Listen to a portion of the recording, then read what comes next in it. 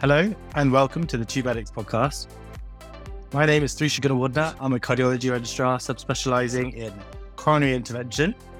Are you still chewing that jerky there? I know. Do I tell me like that? Whilst Tharusha continues to chew his jerky, I'll introduce myself. So yeah, my name's Bethan John. I'm a GP trainee specialising in GP stuff, everything, nothing, risk, whatever you want to call it, ex-neurosurgery trainee. And it's been a while since we've done this, and I've just suddenly forgot how I introduced myself. Yeah, I know. I forgot everything. I should pay this the respect it really deserves and not be chewing on beef jerky like whilst we're talking. No, come on. We're real people, man. We need to keep it eat real. too. We're human. Yeah, we see some real things. So it's been a while. If there are people out there listening to this, there's a solo episode in between that I'll let it get out there. So they'll have that as a bonus to tie them over. Bless them. Yeah, it's been 2 weeks. It's been 2 weeks. Yeah. So partly, that's mainly my fault. So I went to ACI, which is Advanced Coronary Intervention, like this British Cardiovascular Interventional Society conference. Oh, exciting.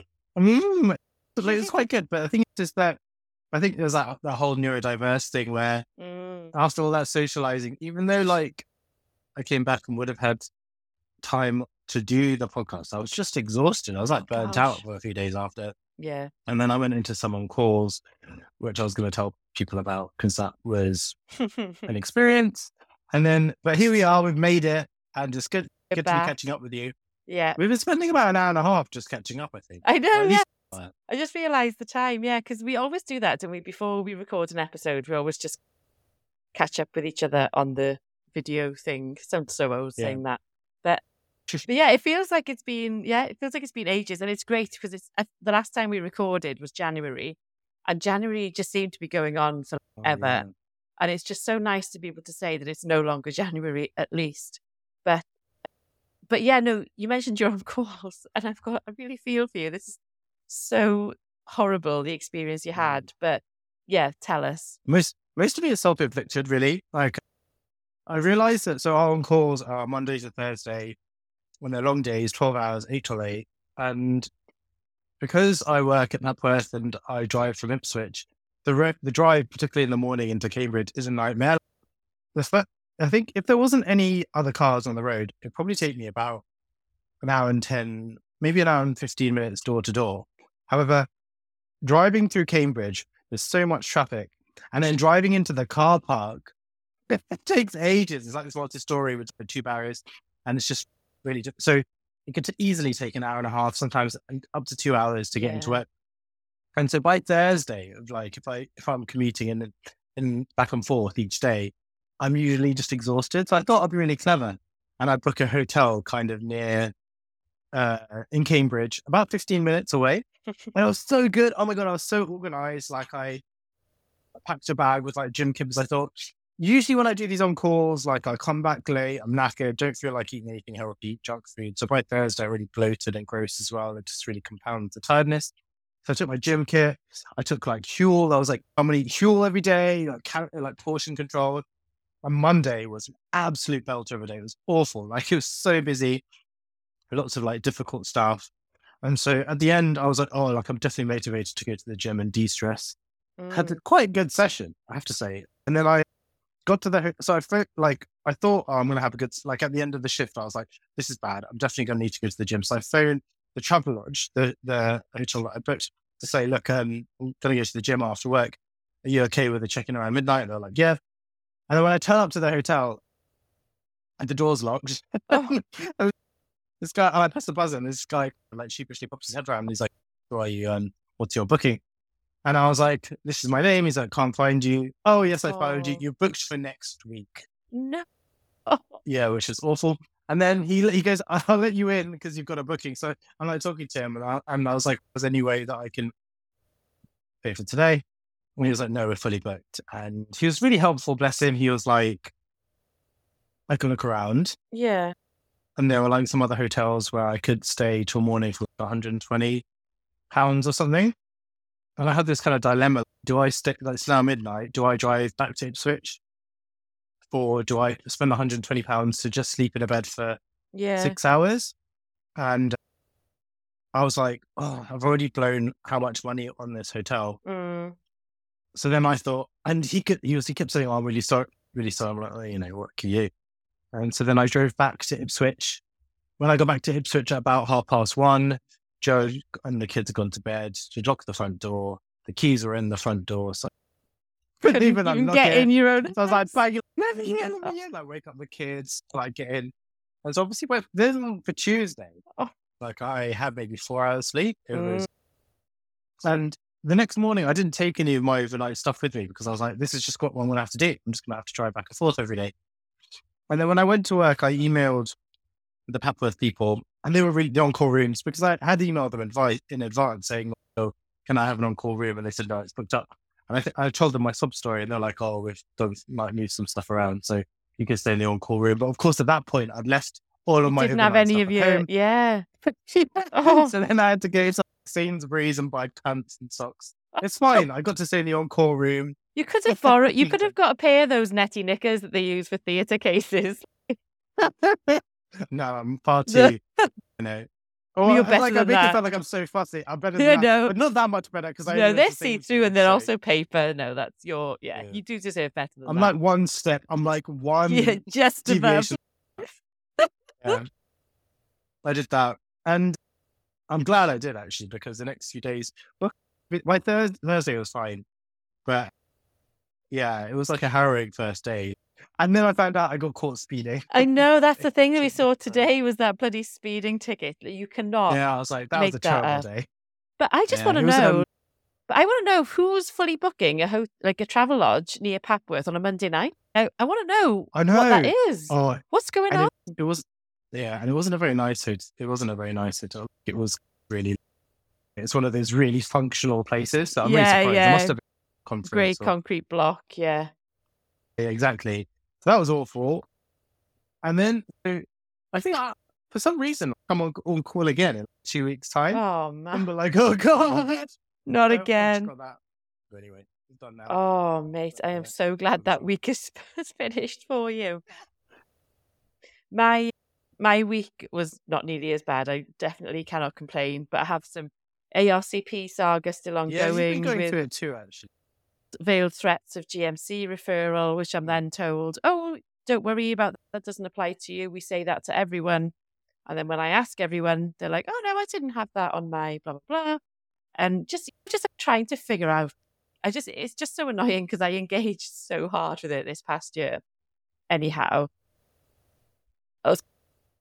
as I added the last few bits of evidence to what they wanted for the review panel, which is next week, I was doing some safeguarding stuff and trying to reflect on it. And GP training, I should say, is very reflection heavy.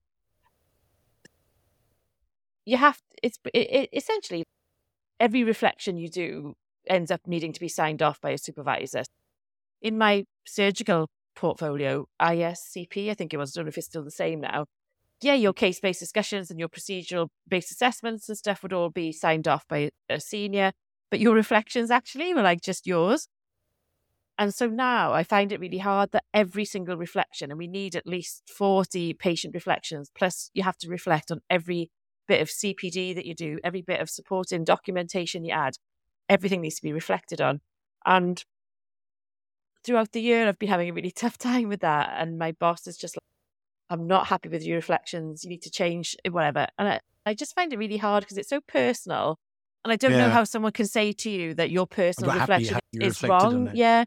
So I've been trying to do things to help me. So I've been like using formal reflective cycles, trying to look up names for emotions and feelings, because I generally do think it's a neurodiverse thing that I just can't. I feel something, but I just don't know what it is. And then I don't know how to describe that. And my boss is like, you need to make your reflections personal to you. And how does it make you feel? Yeah. And I'm like, I can extrapolate like meaning from a situation. So if I had a patient interaction, I can learn something from it, but I don't know what it means for me. And I just kept going around to this cycle. And he was just like, but I don't know how you don't know. And then I was like, but I don't know how you don't understand how I don't know. And just kept going back and forth. So I tweeted about it, and it seemed to resonate with quite a few people. And it might not be a completely neurodivergent thing, but I think that is something to it. And I think there is something about being very open and personal in your reflections, then other people seeing that, which just sits a little bit uneasy with me as well. Yeah. And then there are lots of people who said, oh, just say anything to tick the box. And I'm like, you don't understand. I've tried that already. This is why I'm grasping at straws now. Because whenever I've tried that, it's just like, oh, that doesn't seem legit. So I liked Dr. Aidan Barron's reply, which was yeah. the previous head of my medical school called it reflection at gunpoint. Yeah. After 4 years of medical school with monthly reflection at gunpoint, I became quite good at it, but still detest it. My anxious brain does self-reflection 100 times a day. So it seems funny, isn't it, for someone who would probably ruminate, essentially that is reflected on things so much anyway. This is like that's your daily experience. And to have someone go, no, you're not doing that right. But why is it to play devil's advocate? Can you play devil's advocate for them? Like, why is it that they have to sign off the reflections? What good sense is that? Yeah, I don't know. And I think when I did my very first rotation, I think that's why I was a bit shocked, because when I actually met with my supervisor at the end of the rotation, he was like, I can't see anything on your portfolio. And I was like, on mine I can. And then suddenly realized that actually everyone had to be signed off. So this poor man had to sit through 20 odd reflections, which he termed were abysmal in one go, because neither of us bloody realised that I should have been actually sending them to him for review. And a few people on the comments of that tweet I did made a good point about how, actually, this kind of training or education is not accessible to everyone. And I know it's really not a good way of kind of assessing progression and ARCP and stuff. And I'm not sure what would be a better thing. And that's often a discussion that we have on Twitter at times.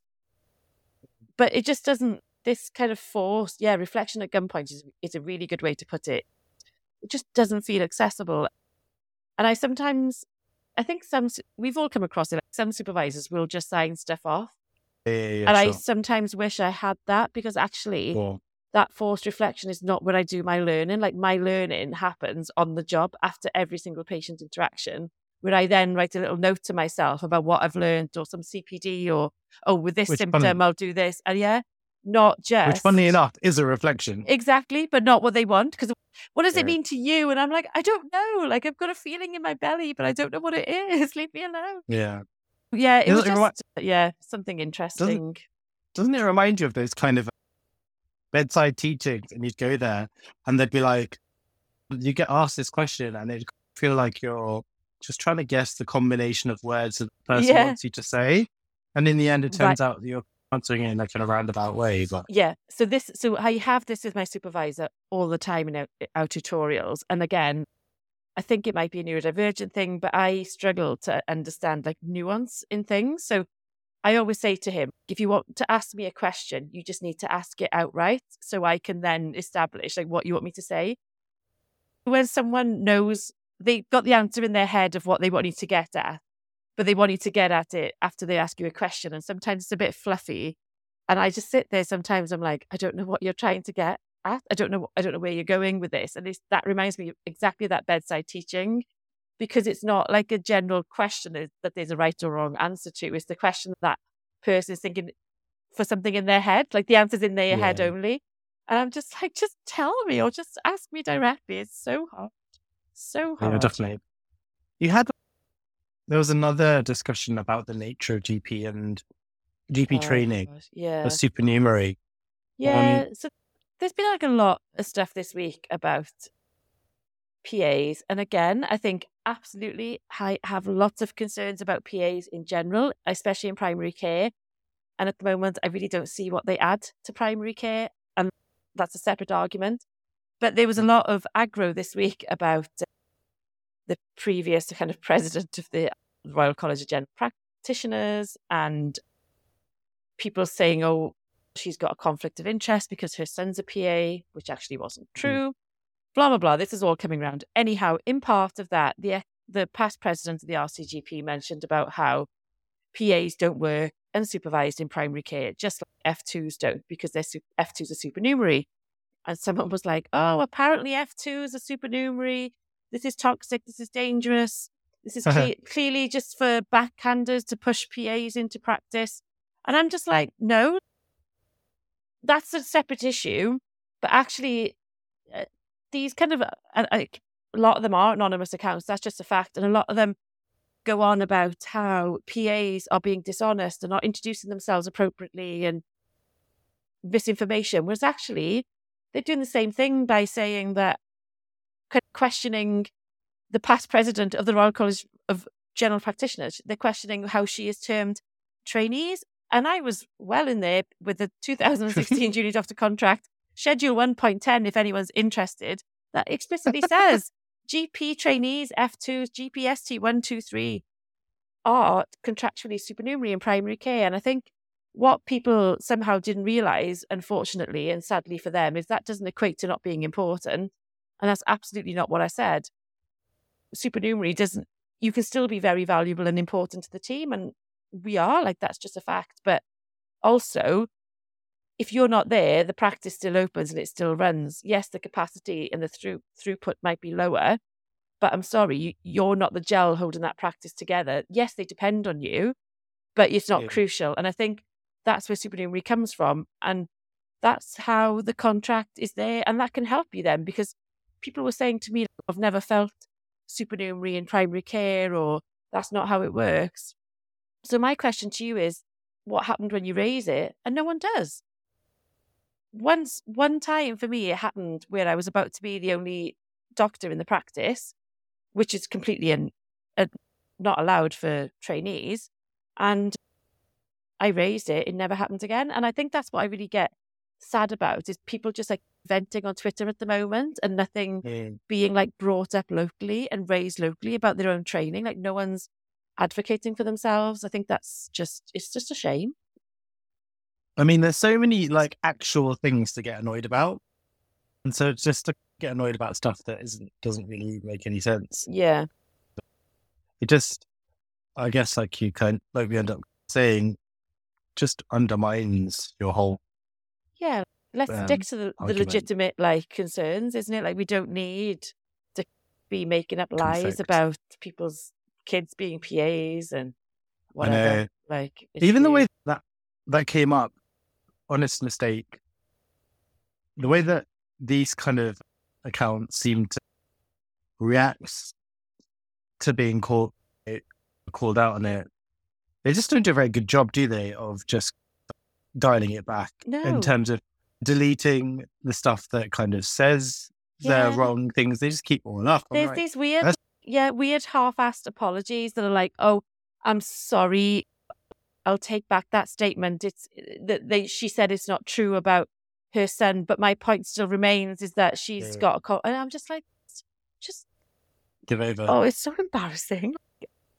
I feel ashamed for them. I really do. Yeah, I really do. Well, I guess they don't have to necessarily behave like responsible adults, because they don't have to show any real responsibility. That's it, isn't it? That's right. You can just hide behind your account. Yeah. Anyhow, anyway, should we talk about our sponsors after? Oh gosh, we should do. Thanks for reminding me. So Scrubs_UK, so it's spelled SCRBS_UK. They put you in Scrubs. They make comfortable, fitting, practical, durable, and really very good-looking scrubs. And they are great for the clinical setting. So anyone who works in a clinical setting, healthcare scientists, doctors, nurses, vets, dentists, they're perfect for you. And if you use our promo code, which is 2medics, TWOMEDICS 10, you get 10% off. I do really recommend them. I was wearing mine during my on-calls.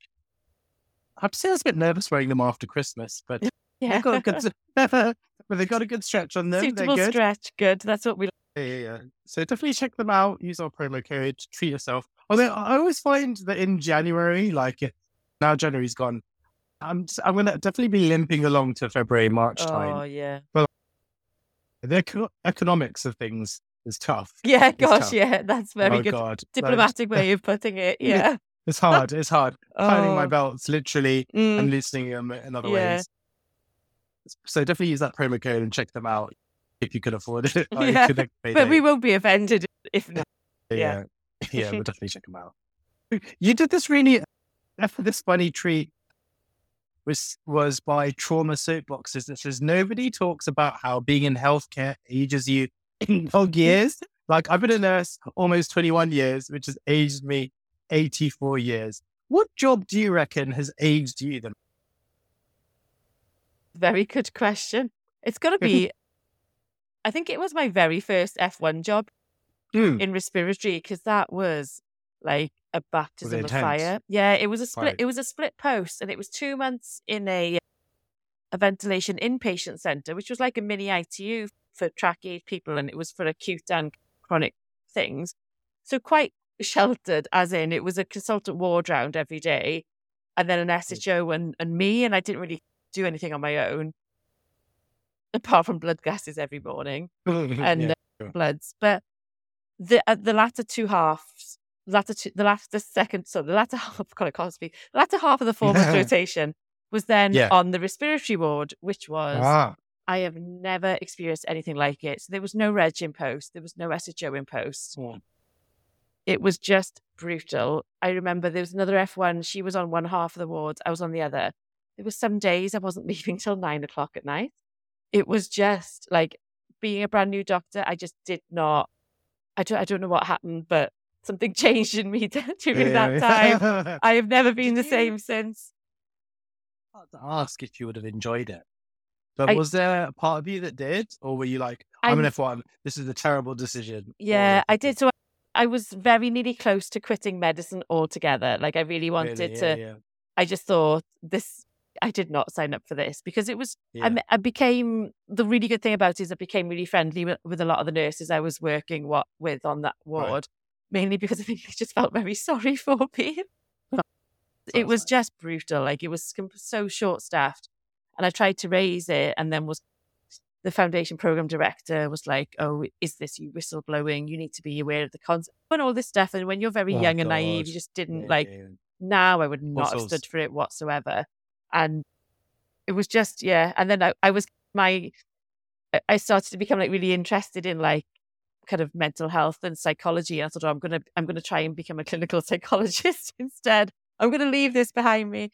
But I'm glad I stuck it out because it was just a very formative experience, and I felt like my general medical skills after that were good. Like they had to be, because you just did everything yourself. So in terms of going on to next jobs, I thought if I could survive that, then I'm okay. I'm going to be okay.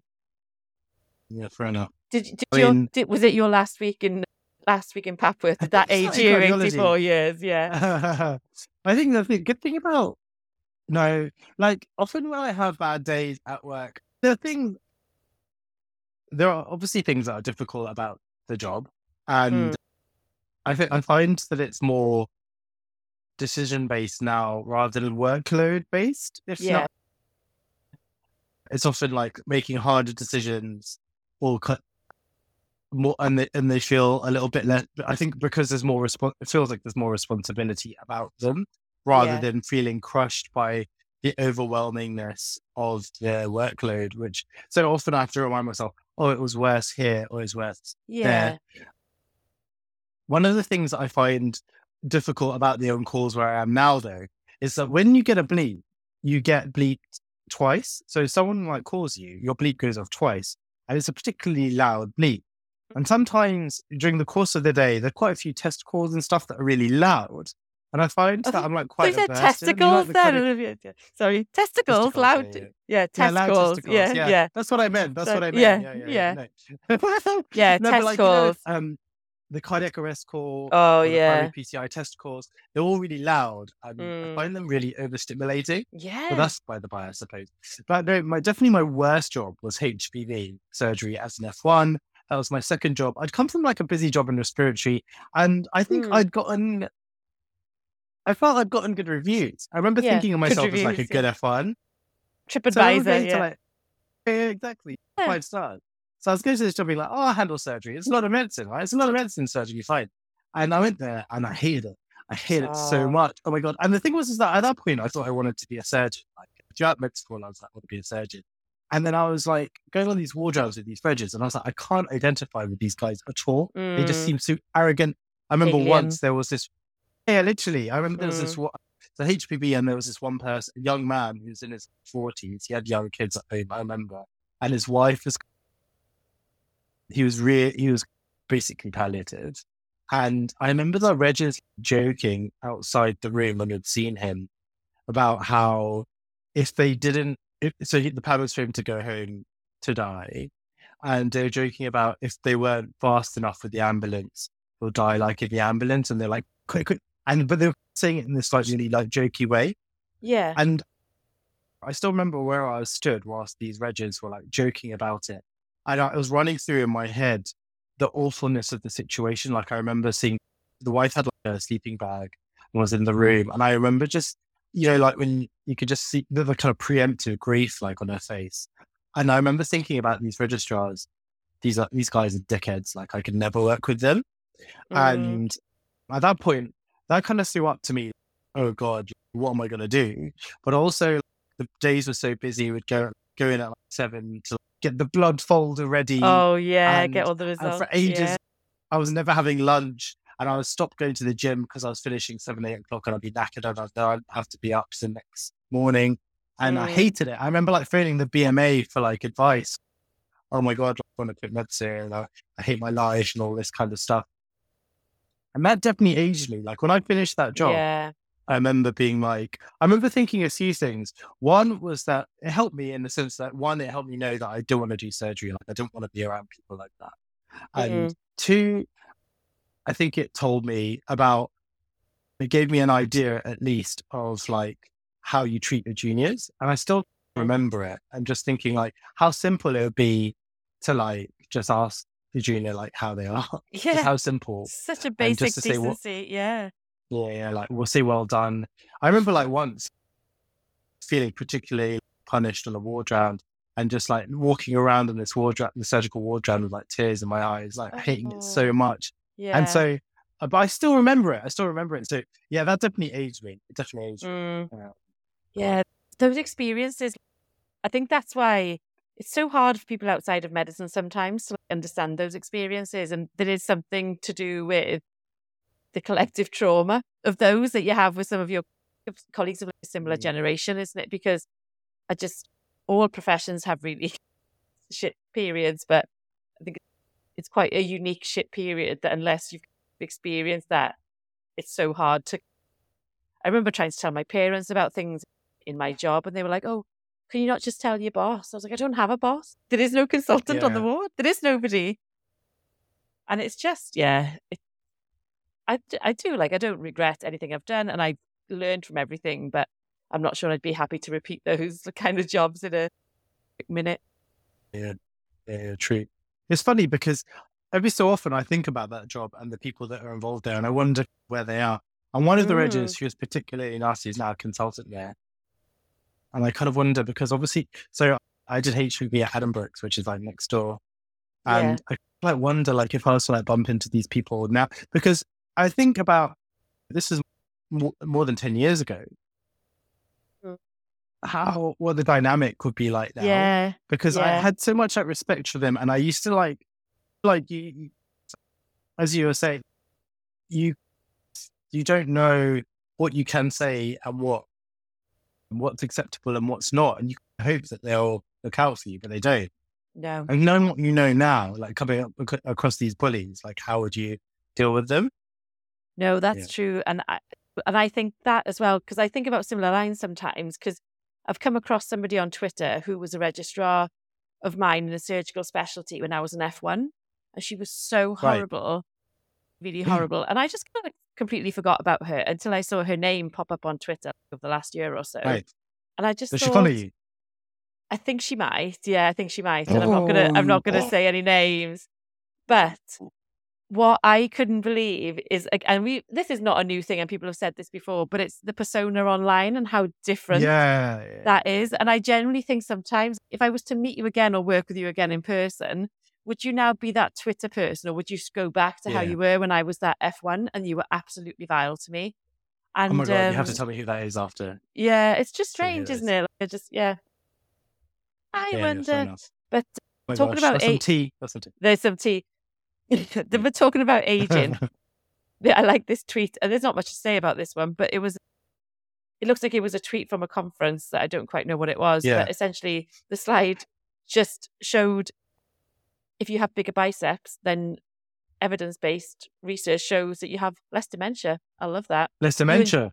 You, what? Jamie I'm sending Sherrington, that to Chris the lads. Wilde, you're going to be, Gotta send it to you're going to the be, lads. yeah, GCS 21 for the rest of your Love it. lives, man. There is no cognitive impairment in you guys. Yeah. Exactly. Yeah, fair enough. Beautiful. Do some curls. Do some curls for. Yeah. What's it called? Oh my god!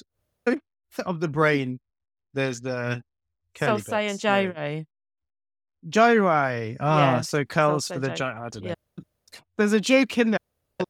We'll work on that one. Yeah, we'll work on that one. Yeah. I need to. I feel like there is a joke in there. There's something in there. That's- Yeah, It's good to know that it's not just when you do bicep curls. It's not just the vanity. You know what? I'll give you a little insight. It sounds so patronizing, but as an insight, let me educate you on physical activity. Yeah, educated. Yeah, educate you on my insecurities. I remember once someone saying like, "Oh, if you just do biceps, that's just half your arm. If you want your arm to look really big, you do the triceps as well. You do the back as well. Yeah. Yeah, do the back of it. So then you double the potential. Excellent. That must be like left and right brain being taken care of then. Mate, yeah, it was. But then the thing is that I gave up on that, like in terms of like when you start going to the gym, it is, certainly for me anyway, it's so that you want to look like better and whatever, and to like impress probably women and ladies or the men, yeah. Impress the ladies. Actually, guys, I don't. Yeah. What tends to happen is after a little while, you don't care anymore, and it's more the guys you're checking out. Yeah, and guys don't care. Guys don't care about biceps. They don't care, but they do care about big triceps. So if you've got nice delts, yeah, guys, what they go for.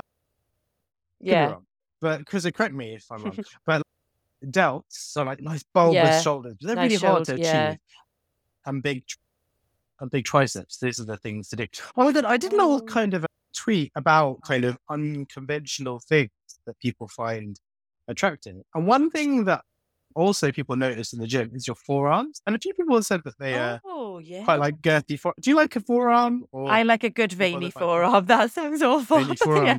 But you know what I mean, when it's all pumped and stuff, I need to stop talking. I'm going to edit the hell out of that. I'm going to edit the hell out of that. Out of context, Bethan, just all of a veiny. That's one. But all pumped out. Yeah. This is maybe the not safe for work OnlyFans edition of the podcast. but that's that makes me think though, for women, obviously we have this thing about bingo wings. Apparently, I don't think I care. My arms just look like sausages anyway. But the bingo wings must be the triceps then, because it's the back, isn't it? Like that's what you want to get. Yeah. But yeah. So you just want to make them. That guys want those wings. Then. Yeah. They're all after wings. A wing is like the flabby bit of like thing that hangs down there. Your tricep. Yeah, but then it's not toned. It's just got a fat layer on it, so it's just very large and wobbly. But yeah, maybe I don't know. Yeah, so maybe just what I think about every time I think about biceps is I think of that Simpsons episode where Homer does it with one arm, like the bicep curls, and he gets one massive muscular arm, and then the other arm is just completely just not muscular. Withered. Because he just does it with one arm. But yeah, so biceps means no dementia. Well, fair enough. I thought you were going to say the phrase that I used, which is curls for girls, tries for guys. Oh, yeah, very good, very good. Anyway, so moving on, the state pension age. back to it. Back to it. Has been moved up to 71. Is that in the UK? That's in the UK. So it's not official. We're going to be working forever. It's not official yet, but experts say, blah, blah, blah, that it's going to soon need to rise to 21. And there was this, I love that meme of that. Yeah. Sorry, it's 21, 71. Yeah, I'd love to retire at 21. But there's that meme of an old lady walking with a Zimmer frame and someone's supporting her. And she says, back in my day, people could stop working when they get old. And the carer's, sure, sweetie, let's get you back to your desk. It's just this little old granny with a timber frame. But yeah, someone pointed out the life expectancy of men in Glasgow is just over 71 and a half years. God. So the state pension age is people were saying, like, could it convenient. could it be higher than life expectancy at one point, which is just scary, isn't it? And the thing is that the thing that does, I was looking up, I don't know where the kind of comment came from, but they're like, if you think about where actual life expectancy is, mid 70s or whatever, that means that actual middle age is your mid 30s. And gosh, yeah. what they're waiting till it's I totally get now why Zoomers are like, I'm not dealing with this. Yeah, it's just ridiculous, because what are we really like working to, like what comfort, like if you look at all the comforts that were bestowed upon previous generations and all the things they can look forward to, like home ownership and security there, like reasonable wages and low prices. Yes, I'm like, okay, they didn't have as many avocados or the internet, they didn't have Netflix, but I think we'd happily give those up in return for some job security and the ability to actually enjoy retirement and the kind of twilight years of your life. Yeah. And instead, that's all just getting sold down the river. It's hard not to get incredibly angry about it. Absolutely. Who is it that's suggesting it? Is it the Tory? I guess it's just because of experts. I think it's just, I think it must be to do with maybe paying out pension and maybe the workforce or such, because I guess I don't know if this is where the experts come from, but I guess, is there even not enough money in the pot for pensions? Yeah. In terms of people will have to be over 71 for them to afford state pension. Is that an element? Yeah. So this person who made the statement is Les Mayhew, the Associate Head of Global Research at the International Longevity Centre and the author of the report, State Pension Age and Demographic Change. In the UK, state pension age would need to be 70 or 71 compared to 66 now to maintain the status quo of the number of workers per state pensioner. I guess as you say. Oh, gosh. Imagine you doing a stent at 71. Imagine me doing a bloody clinic at 71. Just all the youth coming in and then this decrepit old granny who's a GP. It's actually quite topical. At the conference I went to, a lot of the interventional consultants were talking about that, because if you think about like primary PCI, and when there was a lot of growth when that service like developed, and there were loads of consultant jobs, and those consultants who took those jobs are kind of get like mid-50s, approaching their 60s, and they're saying that like primary PCI on calls now are quite busy. Like you can expect to be called in several times a night, and they are looking at the likelihood of waking up as a 60-plus-year-old person and coming in at 2-3 in the morning to do an angioplasty. And because people are getting older, the angioplasties have the potential to be quite complicated. And it's, do you really want that? And they're like talking about how sustainable that is from their perspective, but also good outcome perspective. Yeah. And then they say, actually, as you get older, a lot of it's kind of decision based, and whether the consultant jobs should reflect that. And it's crazy, isn't it? How the knock-on effect also of the economy being so terrible, and the fact that people are having fewer children and whatever, and then that just compounds things. It's awful, isn't it? All these chickens coming home to roost. It is. And I think as well, in terms of specialties, like you're saying about interventionalists, obs and gynae as well is notoriously a specialty that even as a consultant, there's a lot of resident on call, isn't it? Because of the nature. And imagine being a resident on call at 71 for obs and gynae. It's just, there's nothing quiet about that specialty. Do you know what I mean? When shit hits the fan, it really hits the fan. And at least in GP, I can sit down behind a desk all day. That's the one saving grace. Who knows what GP will be like? You'll probably have like 30-second appointment. Yeah.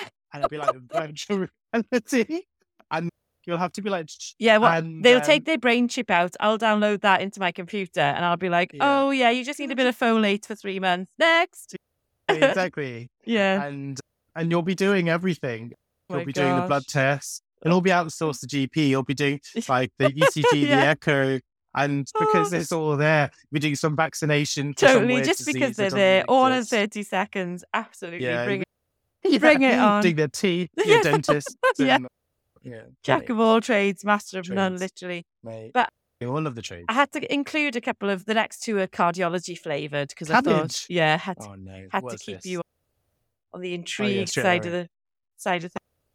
This is a tweet from Josh Trebek. He says, "Me in first months of med school working with a cardiologist." Oh, he starts well. Doc, okay, let's go see this patient. Remember they're recovering from the cabbage last week. Oh, it's a cabbage joke. I see, a bypass joke. Me, the what? Doc, the cabbage. And then he goes, yeah, I guess cabbage can make me gassy too, but a week seems a bit excessive. We've all been there. There. This is the problem with bloody abbreviations, isn't it? It's true. I have to say, I'm not a big fan of the term cabbage that joke. What do you call it as an abbreviation? Do you just say coronary artery bypass graft? Okay, yeah. I say bypass. That's if as people many think syllables, about vascular, isn't it? Yeah. If people think about vascular bypass, then they're just the only people who think about vascular bypasses are the vascular surgeons. Everyone else will know what you mean. Yeah. Oh my God. Oh, you did a tweet about bad ECG tracing. Yeah. Oh, I saw a nurse once who had a tattoo on the back of her neck. Love it. It was bad. It was like the F. That's it. So this is exactly what this tweet is saying. So this tweet, the handle's amazing. So at Swoon Gans, that's pretty incredible.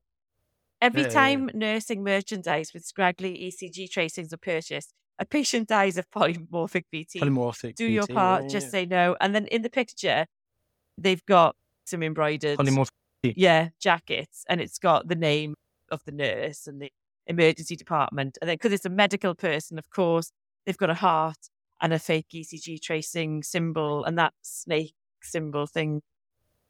But that's it. It's just people with tattoos and stuff, and you're just like, why would you have that? It's not even a real, like, where's your QRS complex? Where's your P wave? Yeah. And it can't even be hard to do that because they've made it more complicated by having VT. Yeah. I think if people want authentic ECGs, they could just ask a cardiologist on Twitter. It's like the thing is when people do stuff in like another language and then it'll be like spring roll or something. Yeah, there was a big like spate of tattoos, wasn't it? Of like Chinese symbols and stuff. And they were like, do you know what that means? Like, how would you know? Yeah. It's true. Yeah. Oh my gosh. Oh, this next one. That's also, it reminds me. So you copied a tweet from Dr. Rebecca Gibson. Do you want to read this one out? Yeah, I love this. So she says, so this is, her handle is at our Gibson girl. For a small fee, I will go to your enemy's conference presentation, be the first one to raise my hand, and have more a comment than a question. For 3 or 4 of whatever, so for 3/4 of whatever time is allotted for questions. For a bit extra, I'll make sure to remind them of how tenuous their argument is. I can tell you right now that at that conference that I was at, pretty much, I'm not exaggerating, literally about 80 to 90% of the interruptions, people had their hands up. They were all for comments. I don't get it. Is it that you just need to say your piece because you love the sound of your own voice? It's not your work that's being presented. So unless you've got a question about that specifically, no one cares. Like, yeah, it's what you want to be giving that talk, don't you? Maybe you should be doing maybe you should put your poster in. Yeah, absolutely. And I just love how it's from an enemy point of view. Like, I will, for a fee, I will be that person. I would do that for free, to be honest. That would be quite entertaining. It's true. I feel like I can say that it is, as a speaker, having someone open with that line, you just don't know how it's going to go, right? Is bum cheek, squeaky, bit of clenchy, like, what's going to come now? Yeah. Oh God. And then, I don't know. It's nice when they add stuff. And then people start asking them questions or whatever, and maybe then deflecting away from you. But this, literally 90% of the stuff of the recent conference is all that. Yeah. What that says. Just start charging. We'll start charging. Yeah, and do it. So unintended. So this was at Chandrea, as in DREYER. It's Sean as in Sean. I don't know why I spelled it in reverse order, but there you go. Yes. I don't know. Unintended Remix. An unintended side effect of medical training is accumulating names like this in your phone contacts. Alex, surgery. Pharmacy Joe. Elise, resident. Tall medical student. What do you have? So I'm just looking through now. I won't say their name. So I've got Andrew Alderhay. He's obviously from Oxford. I've got Ben Frailty. Nice. I've got someone called Yvonne Support. I don't know what she was supporting me through at that time. I've got a Burns, but I don't think it's actually a surname Burns. I think it must be an actual Burns person. I've got a Steve CrossFit. That must have been when I was trying CrossFit, but obviously that didn't last for long. Oh gosh, I've got various passwords and PIN numbers from what I do not know. Oh, we've got good old language line in there. That's really useful. That's a must. I've got Charlotte Hair. She must be something to do with hair. Oh, wow, okay. Oh, and then I've got a collection. So I'm on the H's now, and I've got a collection of hoes, which must be house officer. What? But they also, I've got about 9 hoes. Ho Lewis, Ho Michael, Ho Sarah, Ho Kath. Just a black book of hoes. So I've got cardio IMT1. I've got EP fellow, someone. And I've got radiographer, a few radiographers. Irene from Ipswich Hospital. Good old Irene. Cardiology SHO. Cardiology SPR NNUH. Oh, that's useful to know that they were from Norwich, in case I forgot. Occupational health, Colchester. Oh, God. What else have we got? God, there's a lot of shit in here. I've got someone from HEE. Wow. Yeah, I'm really important. Connection. I know. I am the person to know. Mid Essex Hospital, Stephanie. Don't remember her. Sorry. I've got a Stephanie Pups in Need Rescue. I wonder if they know each other. That's a nice one. That's a nice one. I've got. Oh my God! I've got so many. I've got James. I've got a James coordinator, which is either a really cool surname or was a theatre coordinator in a past life. Right. Yeah. And locum payroll, nice. Oh, excellent. Classics, isn't there? That's the most important one. But yeah, that's the sign, I think, isn't it? That you just have a collection. I've got one I definitely don't need anymore, which is RTP/SRO/no reply at Oriel.com. Oriel. Oh, you say that now, but when you decide to do another training program, Tharusha, you'll be needing that again. Yeah. You'll be needing that again. I'll be in their DMs all over again. Yeah, fair enough. But okay. Talking about workplaces and stuff, and I saw this article this week, and it really resonated because I think I recognise myself in this with this kind of ARCP GMC threat saga I'm going with at the moment. And it was an article, and the headline said, "Autistic employees more likely to speak up about workplace issues. Study finds." Oh, I did read this. And I was just like, actually, I think that's a fair point to make. And I was thinking back about many times during my 10 years as a qualified doctor of this kind of overwhelming sense of needing to get justice or being pissed off at something, and then just like a dog with a bone, just not letting it go and trying to raise it. And like the same as this issue currently now, people like, there's bigger things to worry about. Like, you need to let it go, which I don't agree with. And it similar to what I was saying earlier on about speaking up for your own training and yourself and being in positions where it's not safe, and then just maybe venting on Twitter and not actually doing anything about it locally. And I thought, oh, that's interesting how maybe, as it's saying, kind of autistic people are, or neurodiverse maybe even, just are more likely to speak up. And I wonder what that is. Yeah. The sad is, obviously there's a positive element to that, which is about advocacy. But obviously on the flip side, there's the kind of sad reality of it, which is that people rely on them to bring on change. And the amount of the emotional and psychological cost of that, which and the toll it takes, the injury that occurs as a result of being seen as a difficult or challenging person. Yeah. Just makes life even harder, isn't it? Definitely. And I wondered as well, is it that autistic people are faced with more workplace issues anyway because of who they are and they're not catered for, or that things are not as accessible for autistic people? Yeah. Is it that they stand up more for workplace issues because they are encountering more workplace issues?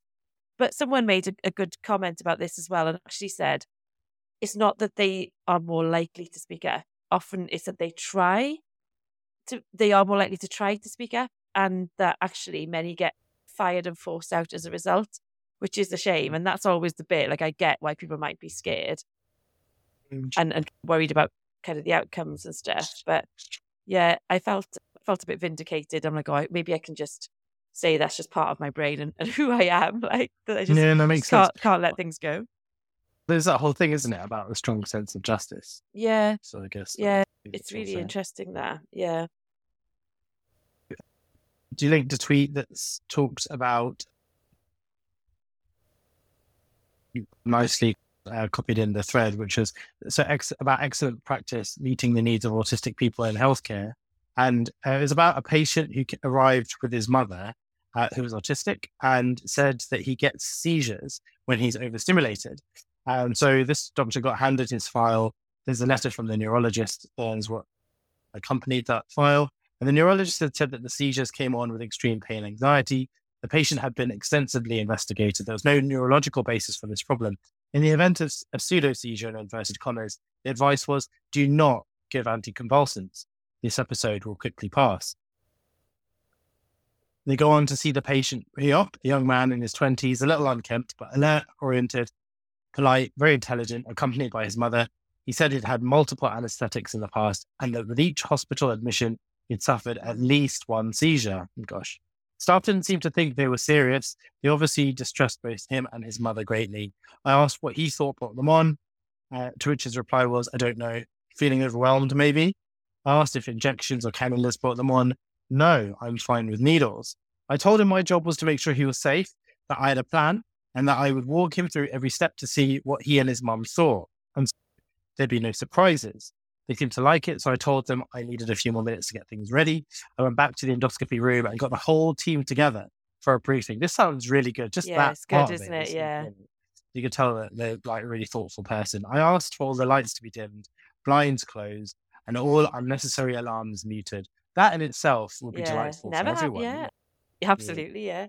Yeah, I asked them to prepare and position in advance whatever equipment was needed, because as soon as the patient was wheeled in, the room needed to be below 10, also known as sterile cockpit. And this is like an aviation term I later found out. Below 10 meant not only that everyone and everything needed to be quiet, it meant everyone in the room needed to focus on and support the critical task, in this case, anesthetic induction, until the patient was asleep and the airway secure. They agreed, got the room ready. We wheeled the patient into the room. Hi, everyone, we're below 10, is what they said. We could still see when my reg inserted the camera under iPhone lights. Monitoring was applied without sound off. HFNO, I don't know what that means. High flow nasal oxygen. I see. A little midazolam and fentanyl, slow propofol infusion, and he drifted off to sleep. Once I was happy with the airway, thanks everyone, we're above 10, lights up, alarms on, gastroscopy done without incident. At the end, okay, folks, we're below 10 again, lights down, alarms muted, silent emergence in the room. He awoke calm and happy. We took him to PACU. Later, he said to me, please write down for me what you did. It was the best hospital experience I've ever had. You're the first doctor who's ever believed me. Everything we do is socio-technical, was the conclusion. That's nice. It's so lovely that. And that's individualized care, isn't it? And that's someone who is just listening to the patient and actually such simple things to be able to accommodate their needs. And it worries me how many people, not just neurodiverse, but people with kind of with mental health issues, mental illness, other physical health issues, that struggle to access the care that they need because of either people being not understanding or not believing or just not being aware, and just thinking that lots of people have this thing, or they're a bit wet or they're a bit soft or whatever, but actually, like, it's big stakes, isn't it? And to ruin someone's experience of healthcare in one kind of communication or one event, that can jeopardize their ability to access healthcare for the rest of their lives because they're not going to want to. Absolutely. And that's incredibly dangerous. And just something like this is just so important, simple and fulfilling. And now that person will hopefully be able to access healthcare again in the future and not worry about having a horrible seizure, whether it's a pseudo seizure or not, isn't it? So Yeah. fair play. So that was his name on Twitter is Nose Coloured Glasses Stavros Prineas, whose handle is Nose C Glasses, C the letter C. Yeah. Yeah, big love for that. And then there are a few people asking at the end, including myself, what the below 10 really meant. And Richard Bold answered helpfully. He said, I think it comes from aviation. Below 10,000 feet, and the most critical cockpit activities occur, sterile cockpit roll. And then naturally, in the neurodiverse way, there was a question that said, I still don't understand what that means. And I was like, it means just shut up and focus. Yeah, absolutely. And I think I didn't realize there was even a name for that because I'm thinking back to like neurosurgery days. And sometimes in peds, we'd have helicoptered patients coming in and that we would be like waiting by the doors for them to come. And we'd all have it in our heads, like everybody was there and we'd be like, we'll push it down this corridor, we'll go to this theatre. When we're in theatre, anaesthetists are going to anaesthetise in the theatre. And we'd all have this thing, and there'd be like a big group of us waiting. And as soon as that helicopter was landing, like we all just went quiet, but we all just knew what to do. And it just happened. And then when the patient was anaesthetised and the operation had started and we were past the critical steps, the sound came back mood changes. And I didn't know that there was a terminology or a name for that. And that's really good. I think there was this thing I noticed.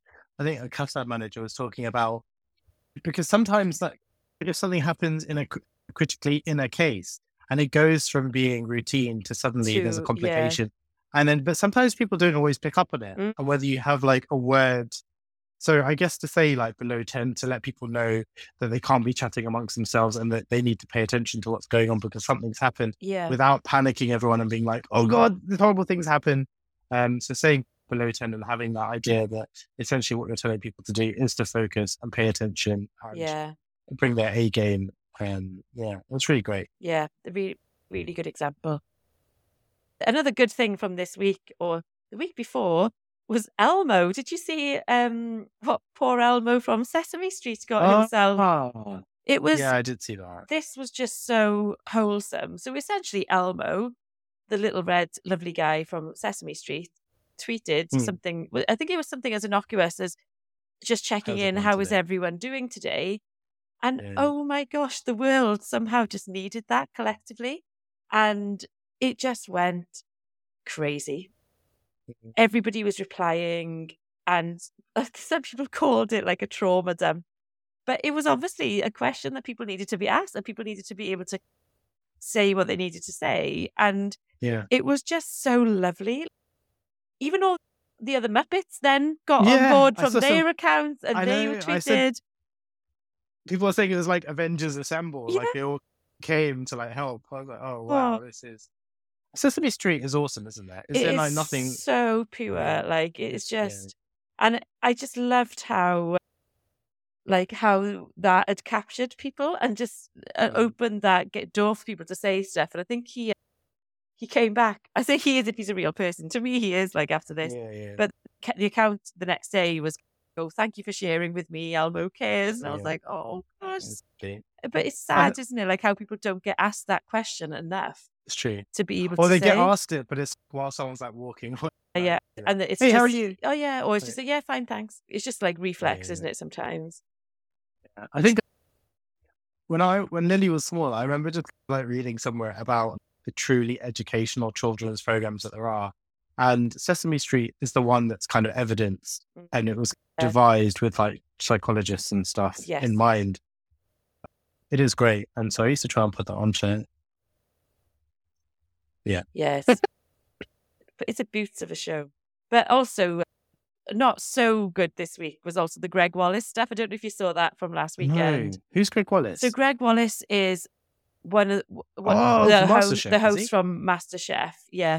Right. And he did this it was one of the articles in The Guardian, I think it was, where they do My Saturday and they talk about what is involved in his Saturday. And I'm afraid to say that this kind of wasn't parody.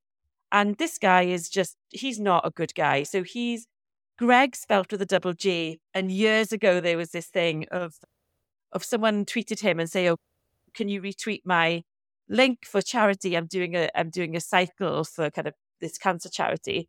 And Greg Wallace was right in there. And he was like, oh, it's actually Greg with 2 Gs.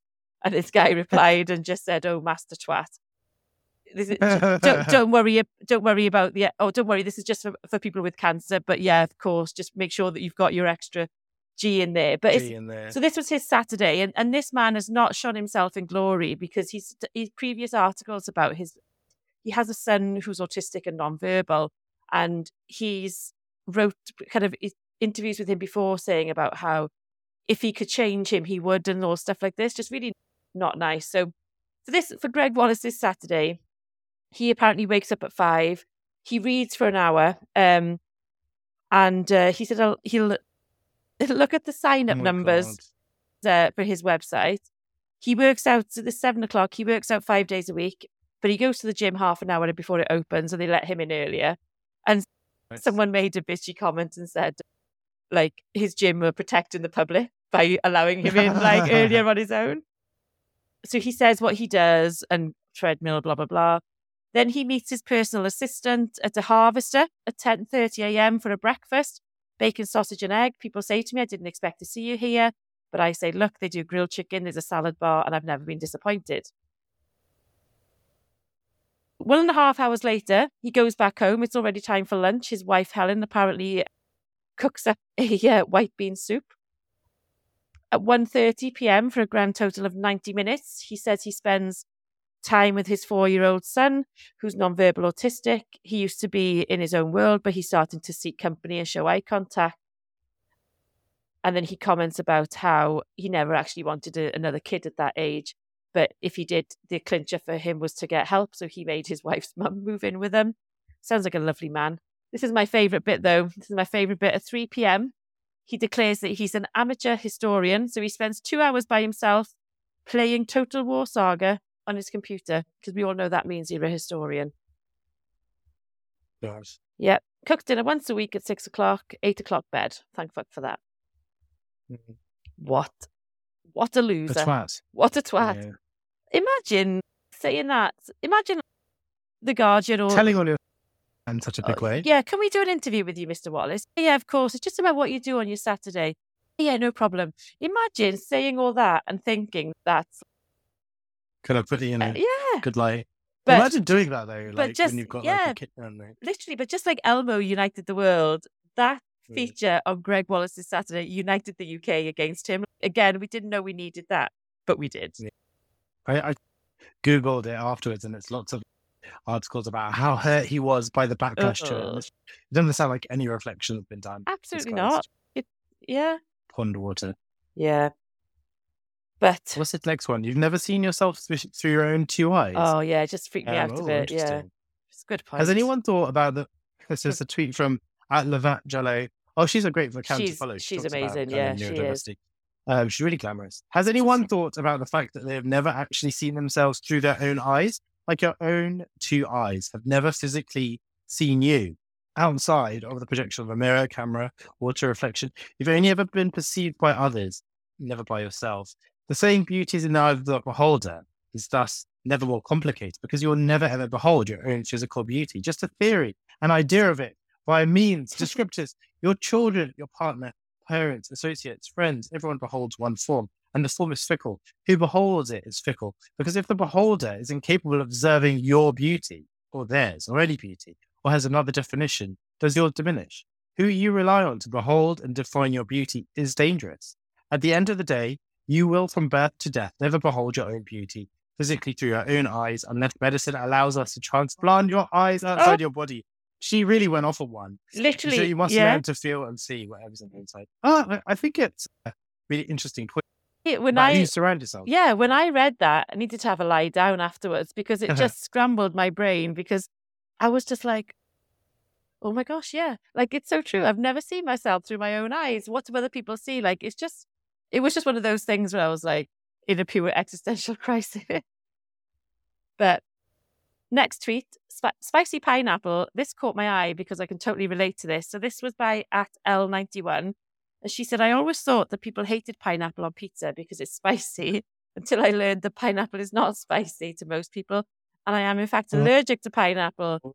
That's Now, so I funny. thought everyone's mouth was meant to be on fire when they ate an orange. I just thought that was normal until everyone said, no, it doesn't make your mouth go on fire. That is absolutely not normal. That's you. Yes. I just That's so thought, I love oranges, but my mouth and lips burn, like painful burn. And I just thought that was citric That's so acid. funny. And I just thought that was like, and then someone said, oh, have you ever heard of this thing called like oral allergy syndrome? And I was like, oh, that explains it. I'll still carry on eating them. But I just assumed everyone had that experience. But That's so funny. not Oh my gosh. not to You know, me. on the topic of like pineapple on pizza, I know it can set some people off, but so Joe was like really into Hawaiian pizzas, not anymore actually, but the kids, because they got so used to eating it, because Joe would order it. And now Lily has decided she's a vegetarian. Yeah. And so last time we had pizza, I was like to Lils, you can order whatever you like now. You don't have to order ham and pineapple.